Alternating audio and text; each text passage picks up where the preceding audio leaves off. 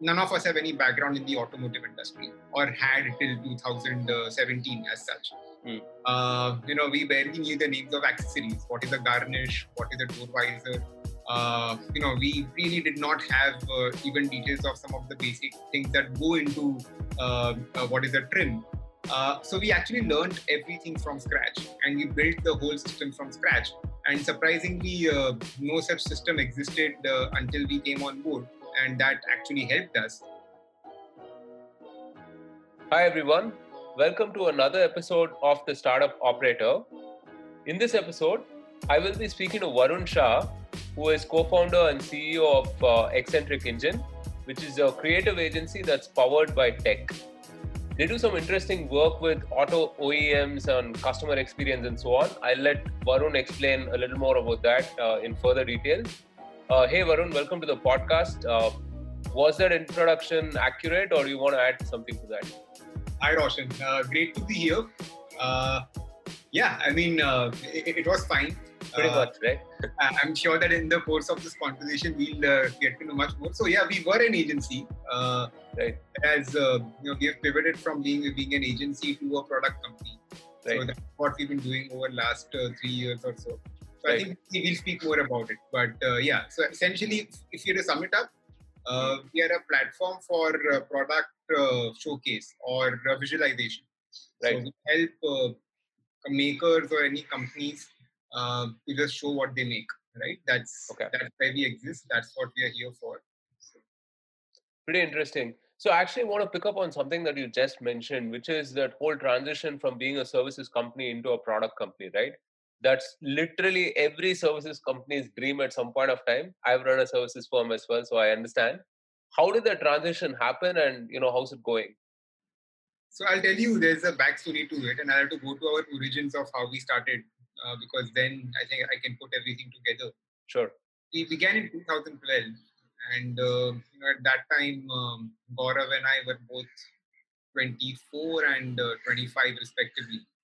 Gaurav, who is my co-founder, was running his setup for a couple of years. I had just gained 1 year of experience, and we realized that in the marketing ecosystem, a lot of agencies do not have in-house tech expertise, beyond the website and some of those things. Right. And there are a lot of possibilities out there, and at that time, a lot of terms such as 3D, augmented reality, and virtual reality were just starting to flow in.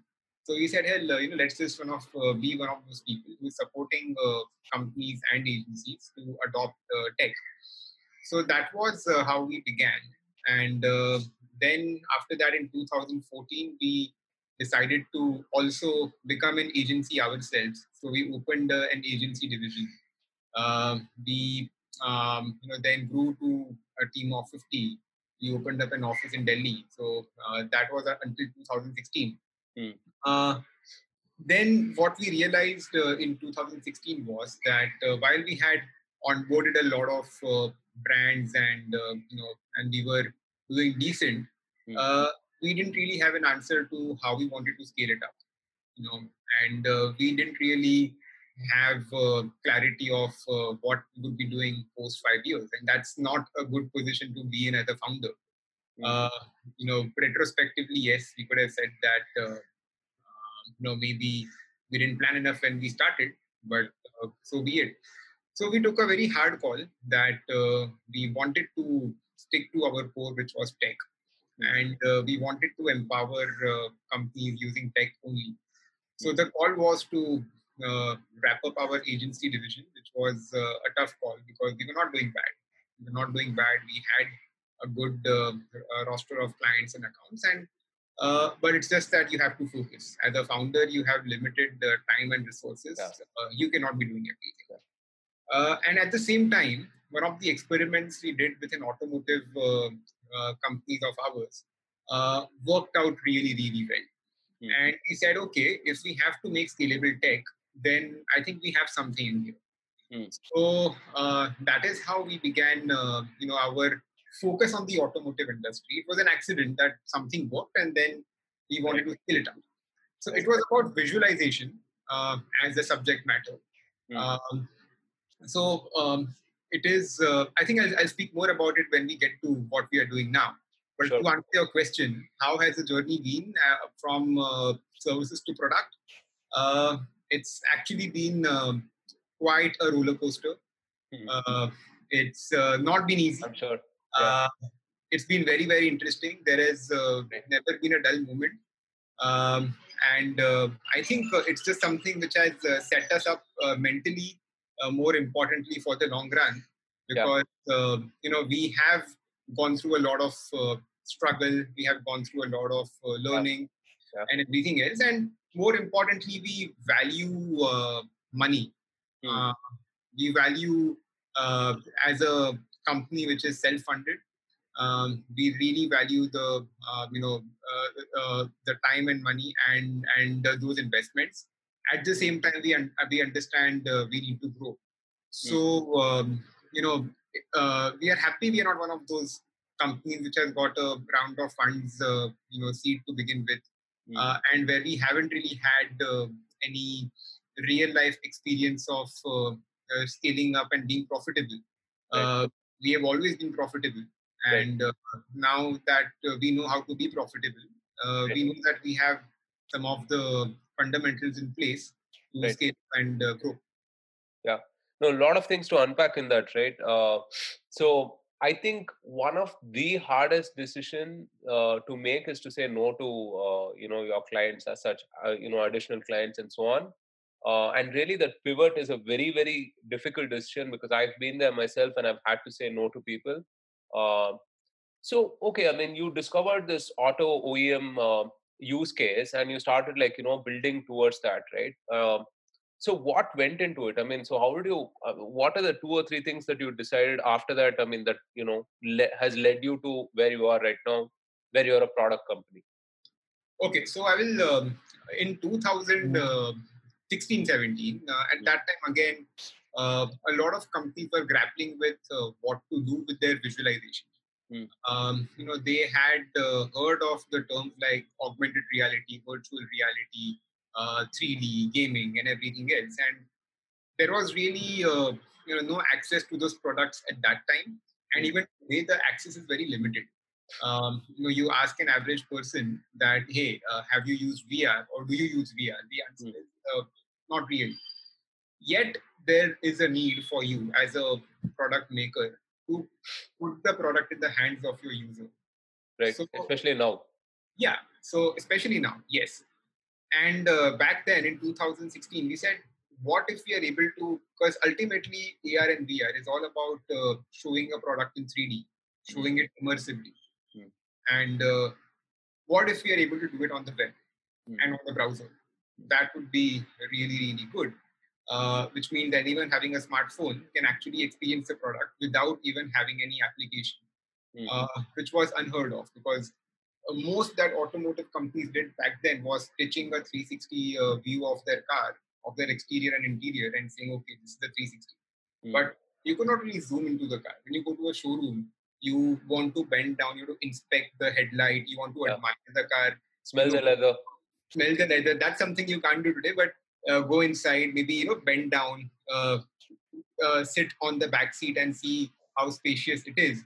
And a brochure cannot give you that. Any Yeah. video cannot give you that. Right. And for that you need 3D. Right. So we wanted to just take that experience onto the web and make sure that the investments done by an OEM to get people onto their websites and onto their Yeah. platforms is worth it. The people Right. actually get a feel of the car. Of course, nothing replaces touch and feel, but if there is anything that goes closest to touch and feel without actually being near the product, then this is it. Right. So we wanted to just scale up this proposition, Right. and first I would say target or the goal was to after that target or to package it in a certain way. So there it still is, and it always was at that time too, the whole concept of configurators, so where you can configure your car and everything else. So we started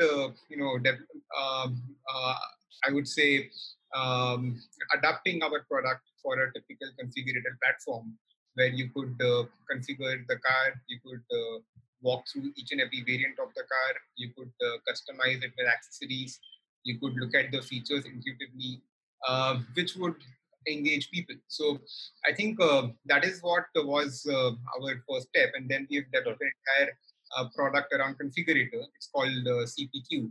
So which just allows dealers and even customers to self explore the vehicle, look at it intuitively, and take an educated decision about what they really want to buy, without a need for constant haggling and constant human interaction. Right. So that is one part of it. That's on the product side of things. But as a company, I mean, can you talk about that transition as a business? How did you transition? Sure. Uh, so as a business, we had to change our mindset. Right. We had to be a lot proactive when it came to deciding the product features, understanding what needs to be done, listening very, very carefully to our customers. We would not have built whatever we built without our customers, because um, none of us have any background in the automotive industry or had till 2017 as such. Mm. We barely knew the names of accessories. What is a garnish? What is a door visor? We really did not have even details of some of the basic things that go into what is a trim. So we actually learned everything from scratch, and we built the whole system from scratch. And surprisingly, no such system existed until we came on board, and that actually helped us. Mm. But yeah, as a there's a lot of learning involved, a lot of keen interest that we get to take at all levels, from the point of view of our visualization teams, our backend team, our strategy team. Everyone had to get involved. They had to breathe auto. They had to understand. I myself used to go for a shoot where we had to just understand how we need to represent the car. In fact, until day, I am involved a lot in some of those activities, because we got to stay true to who we are, even when we Right. scale. So I think that was there. We learned to listen to our customers. Earlier, before that, as an agency and as a service company, our job was to maybe take a particular task, deliver it, do a good job there, and then move on. Here, the learning curve was for 2 years. I just had to talk to a lot of people, understand, observe things, and just get immersed in the automotive world, and see how it works, because there are people who spent 3 decades working in the industry. Yeah. And we cannot get all of that knowledge overnight. Right. So I think one thing we really learned was about being patient. It's not one of those e-commerce businesses where you get funding and boom, in 6 months you have a great growth and a great revenue. It's not a sexy business like that. It is a business that it's actually like meditation, because you learn when you go to night, you understand, you appreciate what you've learned, then you discuss with your team, see how it fits in your framework, and some of those things. And the whole suite of products that we have made on 1 3D, which is the lead product that we have, is actually built in consultation with our partners, with their dealers, with customers. And I think 4 years of learning cannot be replaced by anything else, because there are a lot of nitty-gritties and everything else, and it's satisfying to say the least from that point of view. Yep. So I think that's been one of the things about that. We've actually learned how to be patient, and we've learned how to learn. Right. No, that's damn interesting, because one of the things that used to always hurt me was moving on from one project to another project to another project, right? Because I mean, I can sense that you're a product person as well, as I am, right? So you kind of commit to something and you have a certain vision for how something has to be, but you can't really get too tied to it, and you have to move on, right? So that's an amazing plus point when you're running a product firm, where you can invest and you can commit in that, learning that one thing and seeing that vision come to life fully, right? What happens on the sales front, Varun? Because I mean, so services is pretty simple, right? You find one client after a client after a client, and then I mean, obviously more people equal to more money. But how does it work with product? Because I mean, I'm sure, I mean, there's a phase where you're not getting as many clients as you need, because there's a bunch of investments that you have to make upfront Yeah, to get your product up to speed or whatever it is, right? Or you have to discover that product market fit and so on. sure. So talk about that phase. Okay. So, in terms of onboarding, in terms of business development, uh, can you guess an average lead time that you think you'd be having to acquire a customer? Just take a wild guess. I would say at least a few months, right? So 4 to 6 months, three, One four year. months, 1 year. 1 year. 1 year. Wow. Yeah. And Actually, I mean, it's pretty believable. yeah, and some of them have Crazy. even 2 years, 2.5 years. Wow. Uh, so, as a founder, you have to build relationships. You Right. have to be true to those people. And these are large clients, right? And these are all OEMs. They are all Obviously, yeah. multinationals. They are all very well established companies. Mm. And we take a leaf out of how some of the suppliers, not just the digital suppliers, but the guys who are supplying parts to them, tires and engines and motor and everything else to them. Those are entrepreneurs who have been, who are in their second or third generation, and they are still doing that. And it's a huge learning for us from them also, when we see that how things cannot happen overnight when you're working in a business like automotive. Although I'll speak later that we now intend to go beyond automotive also, but just sticking to automotive now, that's how it is. So it even now there are a lot of OEMs we do not work with, but we it's all about building a relationship with them acknowledging that your product is good, them acknowledging that you will eventually be a good fit for them, being a friend, and obviously for the ones that you are working with, you have to be there as a founder. You have to be there as the owner, and you have to hear and listen at all levels, have empathy. So that is as far as the growth is concerned. Of course, we also have our panel of partners, especially for international growth, who are helping us, expand in the other markets in Europe and USA. We also have a strategic tie-ups with a couple of companies outside of India, where we can synergize with them. So, in course of time, you build these networks and you do that. But yes, you have to be hands-on about adapting the product to every subsequent customer.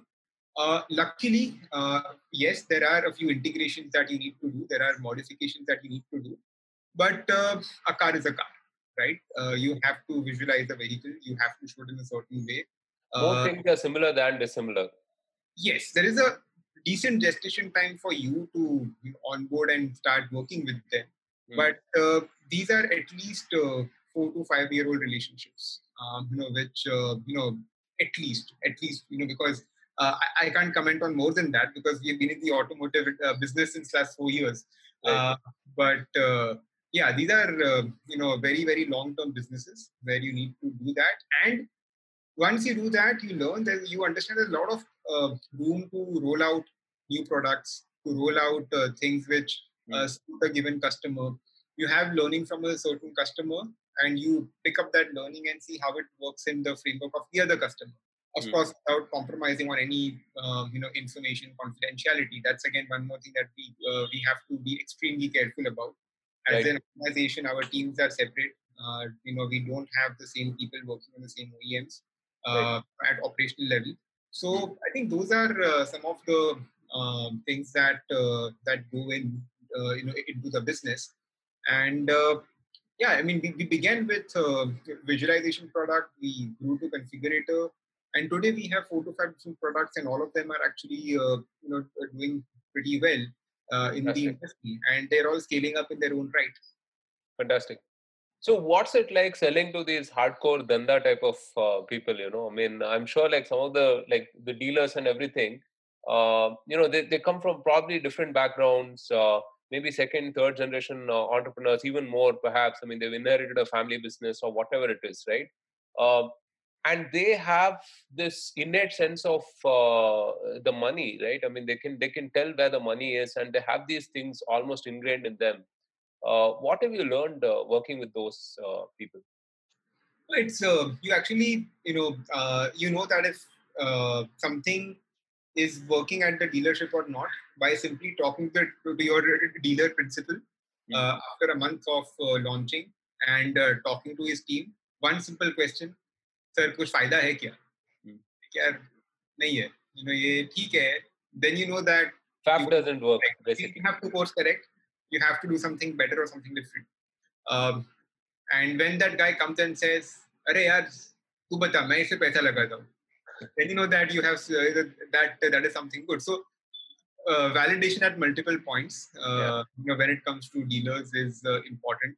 yeah, Yeah, I think so. And yeah, not all our products are dealer centric. A few are, right. but uh, but yeah, I think it's actually been a great experience working and dealing with them, because you know that anything that is going to give them profits, they will jump on it. And Absolutely, what better validation can you get? absolutely, absolutely.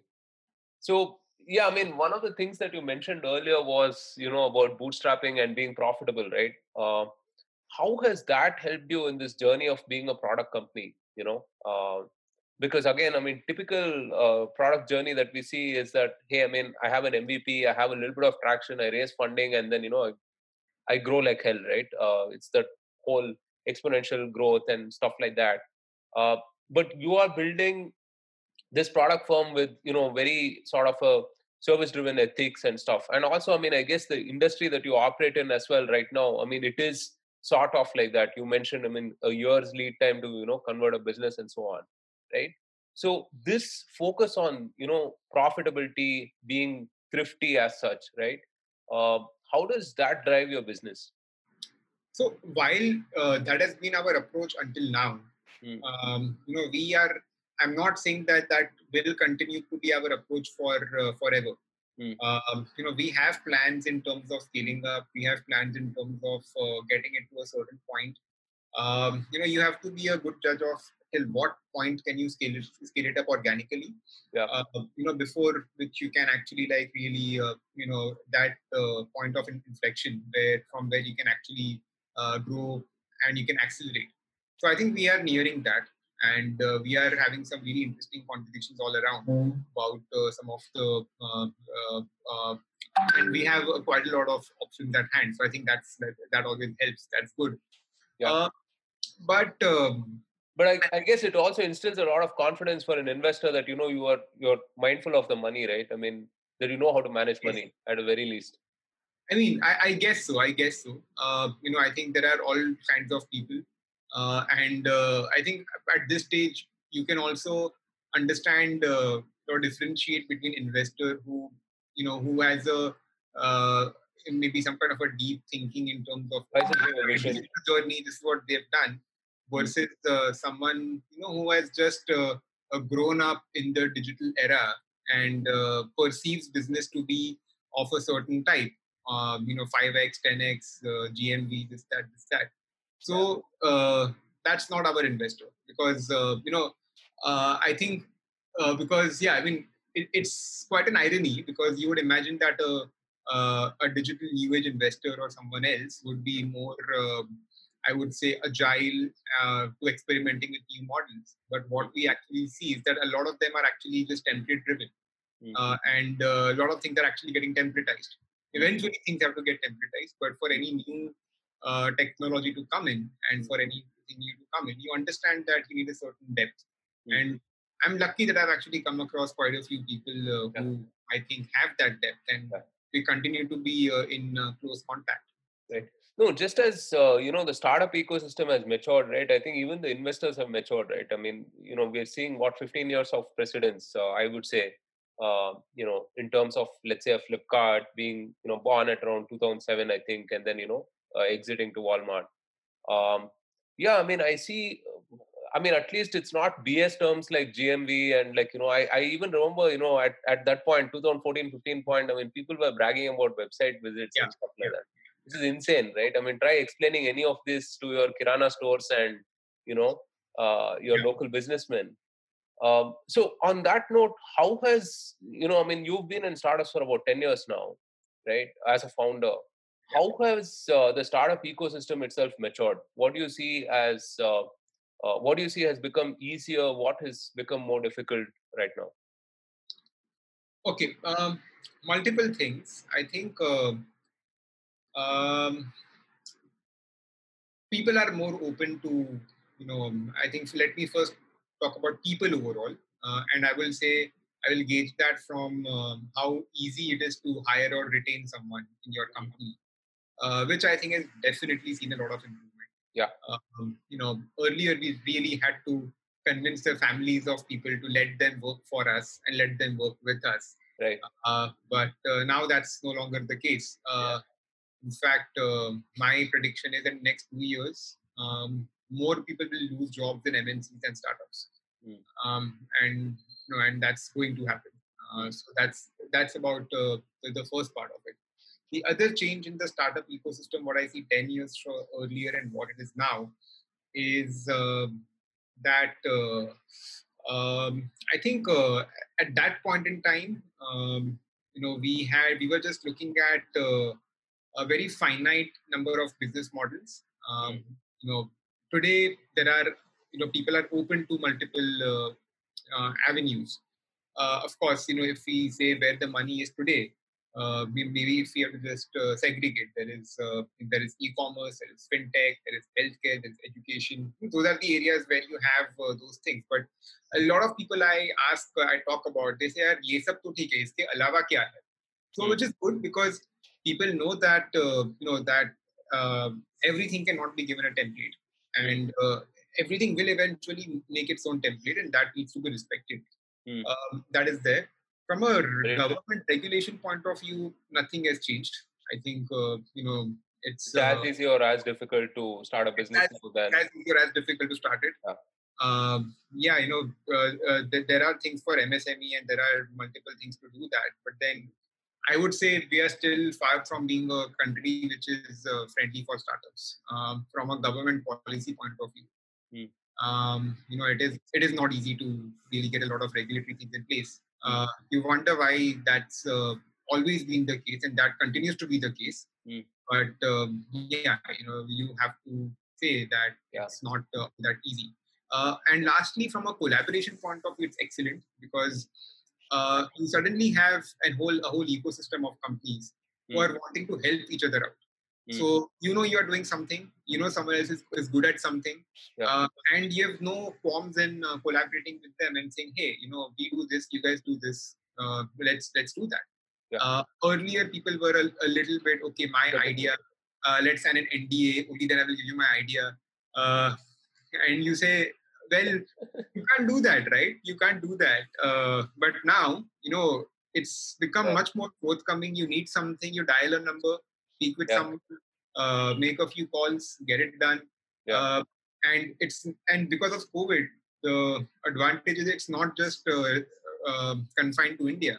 An Indian startup can work with a startup in China, in the US, in Europe, or an individual there, and they are happy to help you. So I think it's actually going. That's something that I've seen as well, right? I mean, if you remember, I mean, I think probably the 2014-15 time itself. I mean, it was as it is. I mean, I guess it was a small enough community, but then you had these people who thought their ideas were like Exactly. $1 million ideas, and hey, idea to $1 billion will just happen like that, right? I mean, I just have to get that idea out there, and they would like hold it on.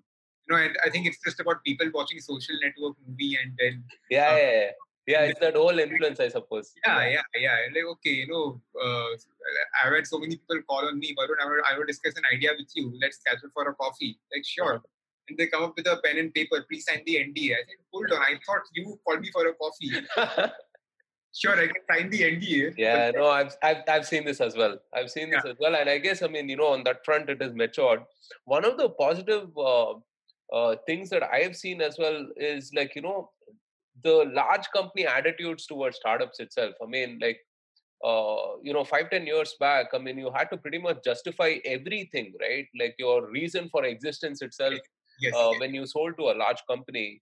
But today, I mean, you're working with a few of the largest, companies in India, right? I mean, at Wimo, I mean, we work with some of the largest banks and insurance companies as well, right?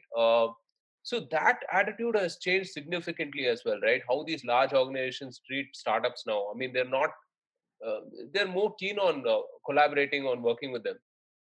Roshan, they don't have an option Yeah, because that's true. if you are giving them a good product at a certain price point, and now more than ever, they have to be very prudent about the cost and about investments. Mm, So just think of business. mm, Don't have an option but to be open to these things. mm, Of course, you as a startup, you need to have credibility. It's always chicken and egg. mm, The first couple of customers you get, you always have to fight hard and struggle hard to get that confidence. But once you're doing that, and you are not, say, a big multinational IT company, which is a multi-billion company, mm, you are in a very good space because you are more agile. mm, Your products are likely to be better. Your hunger is going to be more. mm. And who does not want to work with such companies? Yeah, So I think we've earned it. absolutely. We've all earned it. Yeah. There's no. That's a very good way of putting it, because I think I like what you said, which is that we've earned it, right? Because if you look at startups right now, they've pretty much cornered innovation. New innovation, I would say, right? Obviously, I mean, it takes innovation to operate at scale and so on, but product innovation and so on, right? People's attitudes have changed, so you have people more receptive to working in startups right now, right? So you're moving from sort of a problem of scarcity to abundance. So in this, sort of a paradigm, how do you hire the right people right now? How do you? What are two or three things that you look for? And in your mindset of being a product company, right? So what are some things that you look for to hire people?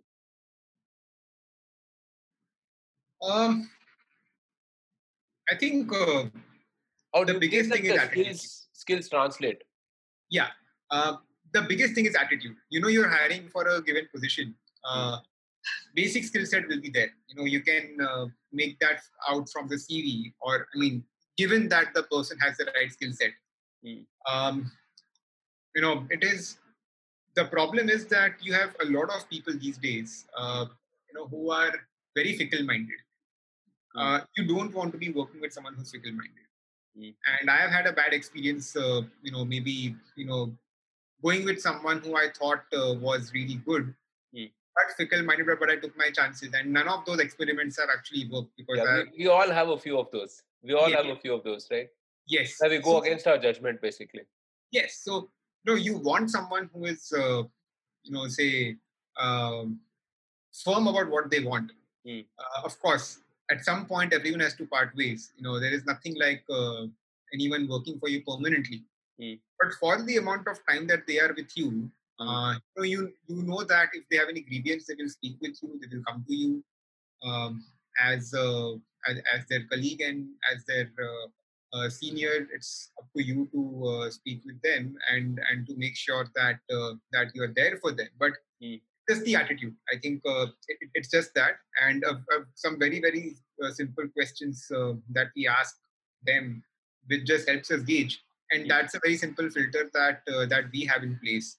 And the other advantage is that a lot of people, their talent was distributed, like I just mentioned earlier. mm, Earlier, we were looking at people who had access to our office, mm. but now it doesn't matter. It doesn't Yeah, matter if they're in Andheri, where our office is, or if they're in Singapore, or if right. they're in Russia. You have talent, you are good, let's work together. Yeah, And yeah, I think, and that's been the biggest takeaway from COVID for us, that yeah. access to talent has actually been very, very easy for us. Yeah, awesome. No, I mean, one of the things I've realized is how much I overestimated the need for an office, right? Of course, I mean, it's indisputable that working together in a room with a common purpose is like obviously you feel that energy and you share that enthusiasm for it. But then you don't have to be limited by it. Is what I feel. Yeah. See, I think you still need to work on a culture. Just Yeah. because you're not in an office does not mean that you don't have to work on a culture. Mm. You are still connected to your colleagues. Yeah. You make sure that you are there for each other. Mm. If someone has got a baby, for example, during important time, Mm. you all celebrate it together. If it's someone's wife's birthday, now you make sure that you celebrate her birthday also, not just your colleague's birthday. Yeah. And I think you do those things. They have that sense of belonging to an organization. Right. You are good. I think working in a room is overrated. I mean, to give you a very crude example, I might sound silly, but let me still, go for it. That just because you're living away from your parents does not mean you don't belong to them. Mm. Same for an organization. Yeah. I mean, if you're working for an organization, Yeah. you're working, with with these set of people. Mm. You should. And in fact, it's been the biggest change in my mindset is that until March, I never ever believed in work from home. And rightly so, I guess, because you can't have half the office working from home and half the office coming to office. Right. Because it's not fair on the people who are actually coming to office. And where do you draw a line? Yeah. If someone has a baby versus someone is pregnant versus someone needs to go on a holiday, all are legit excuses, to not come to office and just work from anywhere else. Yeah. But now it doesn't matter. You're changing diapers and taking calls. It's absolutely fine if you're getting your work done. Yeah. So and I think it's actually great because it's got all of us to really rethink about how we have been looking at work fundamentally. Right. No, that's what you said makes absolute sense. Culture is something that is unspoken, but yet is very, very clear. Uh, what is expected of someone, how someone behaves, how someone makes decisions and choices, and so on. Right. So, see, we can't ignore the circumstance that we're in. Obviously, we're all adapting to it, right? So, how are you managing to stay competitive as a business in these times? Yeah, as a business, we thrive on this one very simple, thing, and which has always been the thing. It's not new. Is that we want to increase access to products for any maker. You are a maker. You make great things. You are not efficient in how you show things because you are grappling with way too many cost items, a lot of processes. There is no synergy between them. And now all the more, makers need to show things. Even with the malls opening, you won't get the same footfalls. Yet people have to consume. Eventually, people have to consume. So that is where we lie. We say that if you don't have access to a product, then this is the next best thing. So yes, it's as a product and as a company, we have to move very fast. We have to move. We have to stay true to our promise. We have to stay true to our value proposition, and we have to demonstrate that. We have to be that company which instills positivity in our customers, who tells them that hey, we are there, and you can do this, which gives them confidence to speak with their management and say that hey, we have something out there, and we should do this, because we all know that till now no one understands how serious and how big COVID is, and it will take a couple of months or maybe more than that for us to unearth the real impact of COVID. You can talk about any data, any study, but until things completely open up, you have no idea the damage that has been caused. So we are going through an extremely challenging period, something which I hope that nobody goes through at least for next few decades, because it's been tough on all of us. And in this period, I think very, very small things which help people, which help them do their job better.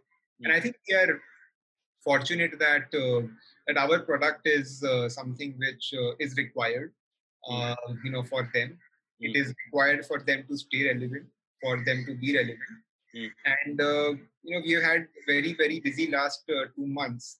Where we have had a lot of inbound calls, inquiries, That's discussions, fantastic. and but then we cannot take that thing lightly. We have to stay ahead of the curve, and we have to keep investing in the product. Yeah. So that's amazing. That's amazing now that you're relevant more now than before as well, right? So that's really good. So let's do a quick rapid fire round. Okay, nothing scandalous. Don't worry about it. So just short and interesting answers to the following questions. Sure. The best or most accurate startup movie that you've ever seen? The best or most accurate startup movie I've ever seen. It's not a startup movie, but it's a movie I saw last month. And I think it was brilliant. I know I was late to the party. I saw Beautiful Mind, right? Oh, okay. It's not a startup movie. Yet, I think the way that guy dedicates the entire life to an idea, the time, the patience before he actually wins the prize, drives him insane. That's the commitment you expect from a startup founder. If you have conviction in your idea, you don't. And I think that movie, connected to me on multiple levels because, I think, so I think I'll go for that. Yeah. Fantastic. Off to a rocking start. So my next question is the most hilarious client experience you've had. Oh, I'm sure there are plenty. So many. I think. I'll just sum it up. Look at the card. Eccentric engines. Young people, huh? Yes, very good, very good. And that's something you don't want them to say because your youth does not come at the cost of your experience because you've been doing it for the last 10 years. But yeah, no, I've been there as well. Okay, if you had to choose Steve Jobs or Jeff Bezos?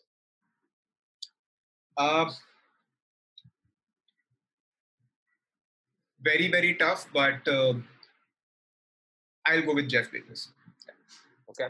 Yeah. I mean, just the way he's built the business out, right? Over 2+ decades. I mean, that's just phenomenal execution. He is diversified. Yeah, exactly. And each of his, I would say verticals are doing great.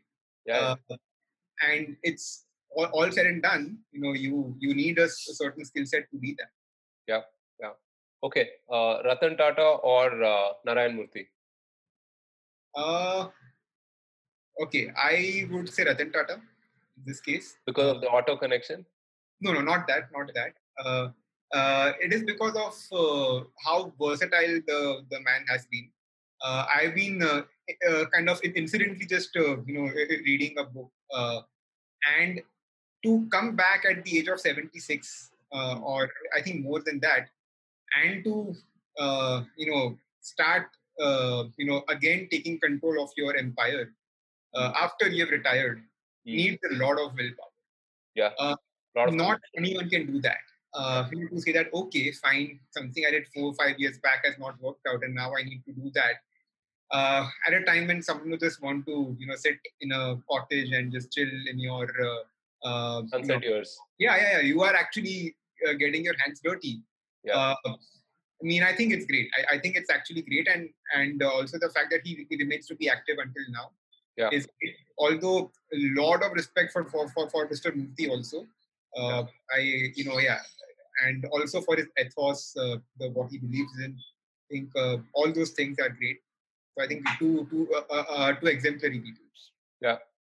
Yeah, and that I was going to ask a related question, which is, what is the book that you're reading right now and that you would recommend to everyone? I'm reading a few books right now. Okay, you're one of those who reads books in parallel. Yeah, I mean, I'm not sure if that's the best thing to happen. No, I've spoken to a few of those types, so you have a tribe. Don't worry. Okay, I guess so. So I mean, okay. So the first book that comes from, I was reading it last night, is about being a father because I'm going to become a father in. Congratulations! Thanks. In next 5 months or so. Awesome. So I need to be good at changing diapers and napkins and everything else. That's actually quite necessary. Um, so I'm reading that. I just mentioned I'm reading a book on Mr. Tata. More so about some of the recent incidents and everything else. Just to get a feel of that, courtroom drama and what exactly happens and what actually happens there, just from a learning point of view. Because I'm actually quite curious to actually know that. Uh, Yet another book I've been reading is by an ex CEO of Olympus, the Japanese company. It actually talks about an entire scandal that broke out. When he was appointed the CEO and how he had to really go through that. So I think that was that's quite a roller coaster of a book. And yeah, so I think so. These are some of the books I've been reading right now. Interesting. So I was going to ask you about podcasts. Obviously, you listen to our podcast, but what else do you listen to? To be honest, Not a podcast fan? uh, I want to be. I Okay. really want to be. Earlier, when I used to go, drive around to go for meetings and all, I used to hear Yeah. podcasts. Of course, I've heard the most popular ones, like the Elon Musk podcast. On Joe Rogan. Yeah. So obviously, I've heard that one, but I don't listen to them regularly. Something I want to do. I do read, but I think it's a habit that I want to You can start with this one. You can yes, start with this one. 100%. And I think you're doing a great job. Hey, thanks so much. You are because of the fact that it's great to really get people on a certain platform, have a conversation that actually matter. Yeah. That's excellent. Awesome. So we'll continue to do more of this. The final question in that rapid fire round was: what is a one quarantine hack that you've discovered? Okay. Uh, so a few. Um, so one is about trying to maximize the hours that you are able to be productive. I'm saying not work, but be productive, because there's a difference between the two. Absolutely. Yeah. So a typical day, I used to work out in the morning. Now, because of I can't really go for runs all that much. I actually, start working at 6 o'clock in the morning, and I work out in the evening. But I think till say 6:37 in the evening, I think I've worked 12 hours a day. In between, and I've also taken to fasting because I think I spoke to you regarding that, and thanks again Nice. for it there. I know some very interesting people who are fasting, and hence I also spoke to you. Uh, so I only eat maybe now, I would say close to 8 hours a day. So just from 1 p.m. to 9 p.m. And that makes my mornings extremely productive because I'm not really, figuring out what to eat now, what to do that. So those 5 to 6 hours I get are pure bliss. And then rest of the day is about follow-ups, phone calls, meetings, all those things. So still evolving, but I think it's a good start. Awesome. Yeah, Varun, this has been a fantastic conversation. A lot of insights, from this, and certainly some things that I will be reflecting upon myself. Before we go, what is your advice to founders, operators who are listening to this, maybe executing at not the most ideal circumstance? Yeah, you have to have faith, right? I think as a founder, thing first is that and it may not be the most popular advice, but I got to say that: are you running your company? Does it make any commercial sense or not? Because I know a lot of founders who are attached emotionally to the company, but then realize after a few years that the idea, maybe something was wrong, maybe unit economics did not work out or something like that, and there's no harm in maybe pivoting or even not, going back to a job for a few years. You have an entire life to do that.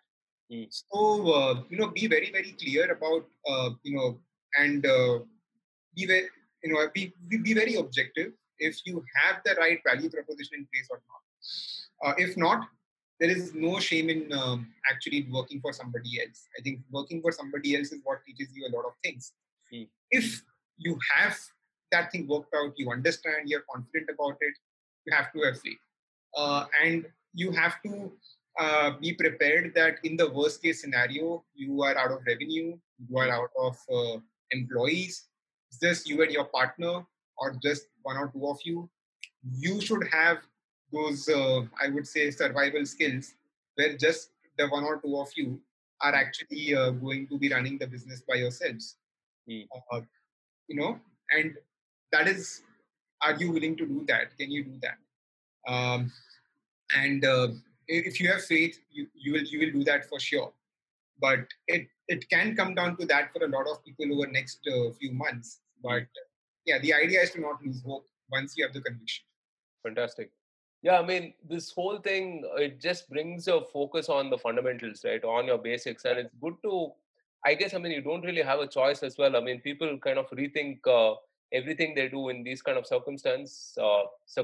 And maybe for good reason, maybe for good reason. And hopefully, you'll come out of this stronger. So I'm sure we all will. I'm 100% sure we all will. Yeah. We are all seeing that people have much more empathy towards each other now. Absolutely. To begin with, we ask about well-being of each other. Yeah. No, it really means something now when you ask, how are you, or hope you're doing well, hope your family is safe and stuff, right? It does. And you don't have to be a founder in a typical sense to be there. Right now, even if someone is a non-founder and who is listening to the podcast, even if you're helping your community and society prepare for the worst case scenario for COVID-19, you did a great job, because you're doing something that really matters. Taking on personal responsibility. 100%. So, and I think the founder mindset is what will come out right now. And you have your entire life. People often think about, okay, I need to move fast and break things. But I mean, say you're 30, 35. I mean, how fast will you move? And what will you do after you're 38, 39? So don't be, be ambitious, be very, very ambitious, but, enjoy this time, enjoy the challenges, enjoy everything that comes your way. If you're not enjoying your journey, then you're not doing it right, because then you're just, pressurizing yourself and your team and your partner and everyone else. Yeah. No, I mean, it should hurt and it will hurt, right? I mean, this is not a easy journey. I mean, obviously it's very, very difficult, but then it should make sense to you, right? So at least your reason for existence should be valid, which is why you started up in the first place. So yeah, and to be honest, back in 2016, when we could not justify our services business from a point of view of next 5 years, we actually contemplated going back to doing a job. Why not? There's no shame in that. There is absolutely no harm in that. Luckily for us, I guess something worked out, but that may not be the case for a lot of other people. And we all have to be ready for for any outcome going forward. So it's absolutely fine. And I think we should also talk to each other, reach out to each other. Absolutely. If you think that there's something you need to do, you should definitely tweet to someone, DM someone, speak with them. It all helps and it all contributes. Absolutely. Yeah. On that very hopeful note, we'll end this podcast. Thank you so much for your time, Varun. It's been an absolute pleasure talking to you. My pleasure too, Roshan. Please keep up the good work. I've heard a couple of your podcasts and I think they're really, really good. Thanks for tuning in to this episode of The Startup Operator. We'll interview operators at fast-growing startups and curate insights that can help you do better. This podcast is available on all popular platforms. If you like our content, don't forget to subscribe and share. Thank you. Until next time, put your head down and execute.